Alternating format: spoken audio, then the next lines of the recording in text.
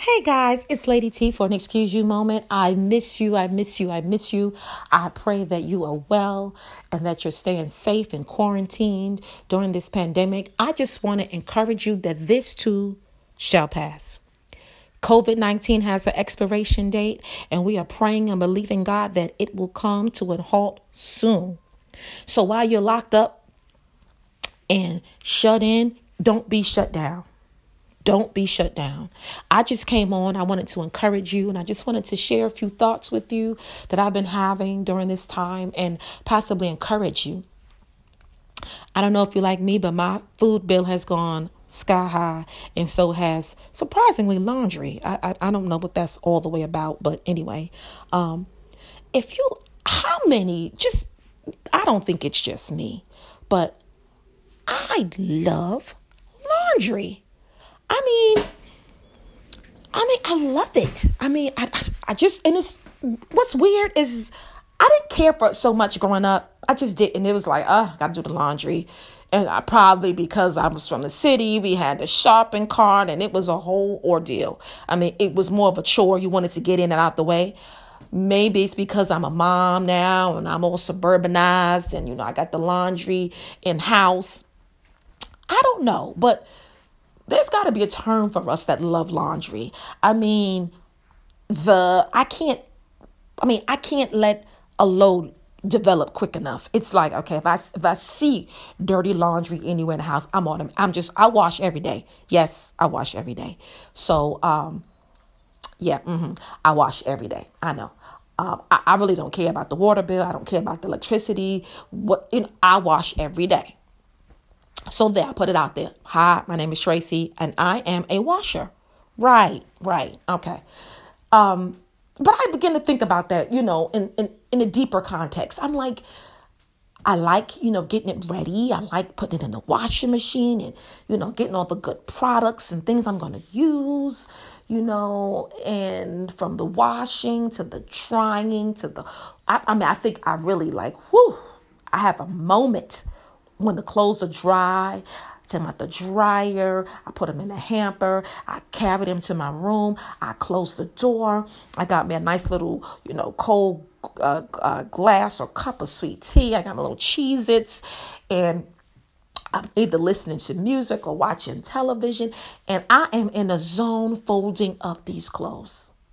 My mother loves to fold clothes too. I don't know if this is just hereditary or what, but as I've gotten older, I appreciate it's very relaxing to me.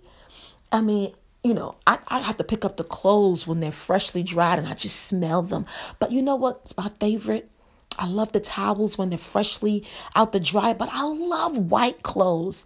I don't know if it's psychological that you see them going all dingy and funky. And, I have sons that play football and sports, and I got a 7-year-old and stuff. You'd be like, Jesus. And I will go ham with some bleach, Clorox only.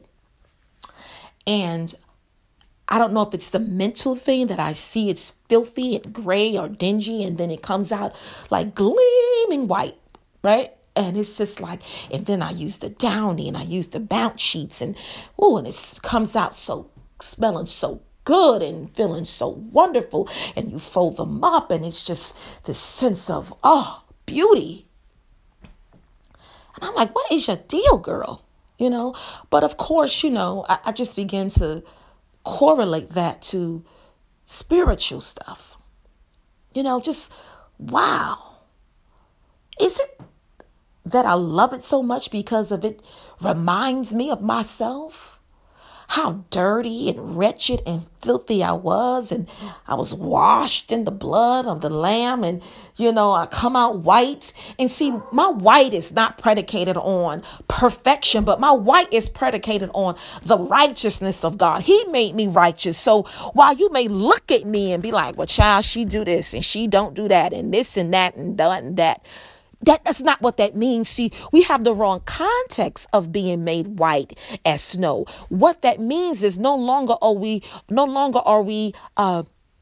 dirty. No longer are we outside of the will of God. No longer are we, waddling in our own sin, but we're clean. We're washed. And I was like, wow, God, that's so powerful, because on the most basic washing machine, you have at least 3 temperatures, right? Hot, cold, and warm. Some of them, a little fancier like mine. They got some other selections, and the basic functions of a machine is basically, wash, rinse, spin, right? And you use basically 3 products, the detergent, fabric softener, bleach, I'm talking about the bare minimum, right? I mean, nowadays we're fancy. We done added all types of things to, the sheets, and some sprinkling things you put in the washer, and, we got all kinds of fancy settings now, but in its rarest form, 3 cycles, 3 products, 3 temperatures. Come on, somebody. 1 Father, 1 Son, Holy Ghost, the Trinity, the body, the blood, and the oil. Come on. The blood, the Spirit, and the word. I'm like, my God, this thing is prophetic. This thing is holy. This thing is righteous. The fact that God sent his Son, God the Father, wrapped himself up in human form in the expression and the person of his Son. And his Son came, died for our sins, and was buried, and he rose from the dead, and he left, but he also left us a gift in the person of the Holy Spirit to comfort us, to guide us, to lead us. So we are never comfortless. We are never without hope. We are never alone. And I'm like, wow, maybe I like washing and drying so much because the drying epitomizes the finished work of the cross. Drying epitomizes the finished work of what we look like and what we shall be. Because even though Jesus finished the work on the cross, we are dying daily. We are constantly growing in God and growing in grace. And until we come back and we're going to be perfect, we're ever striving. But I'm like, can I be folding my future? When I take the clothes out, the white clothes specifically, and I'm folding and I'm touching them and I'm fashioning them and I'm setting them to the side in all proper order, can I be prophetically speaking to my future and to my family and to the ministry and to the lives that I'm touching, and that God's going to use me to be a vessel of honor?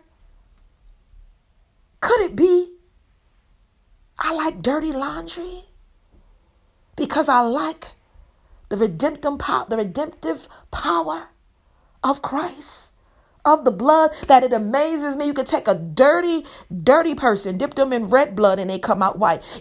Ain't no science for that. That's beyond comprehension. How is that possible?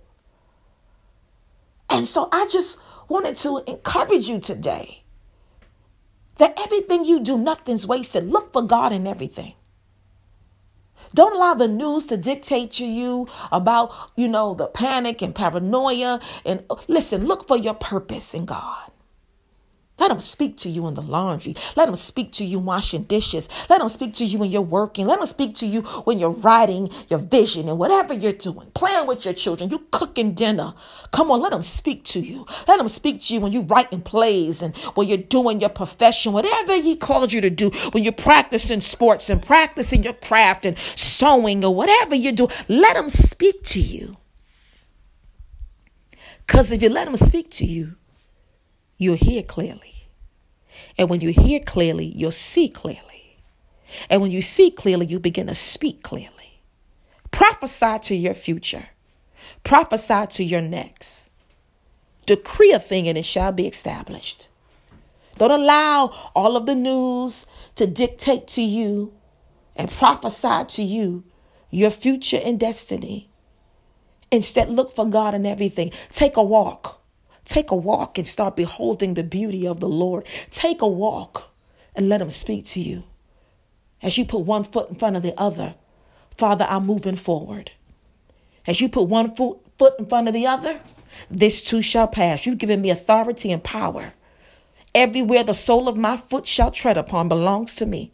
Come on, take a walk. Begin to talk to God. Let the sun hit your face. And you reminded that he was wounded for our transgressions, and he was bruised for our iniquities. The chastisement of our peace was upon him, and by his stripes we are healed. Take a walk with God. And as the birds begin to sing, reminded he looks after the birds of the air. Surely he'll take care of you.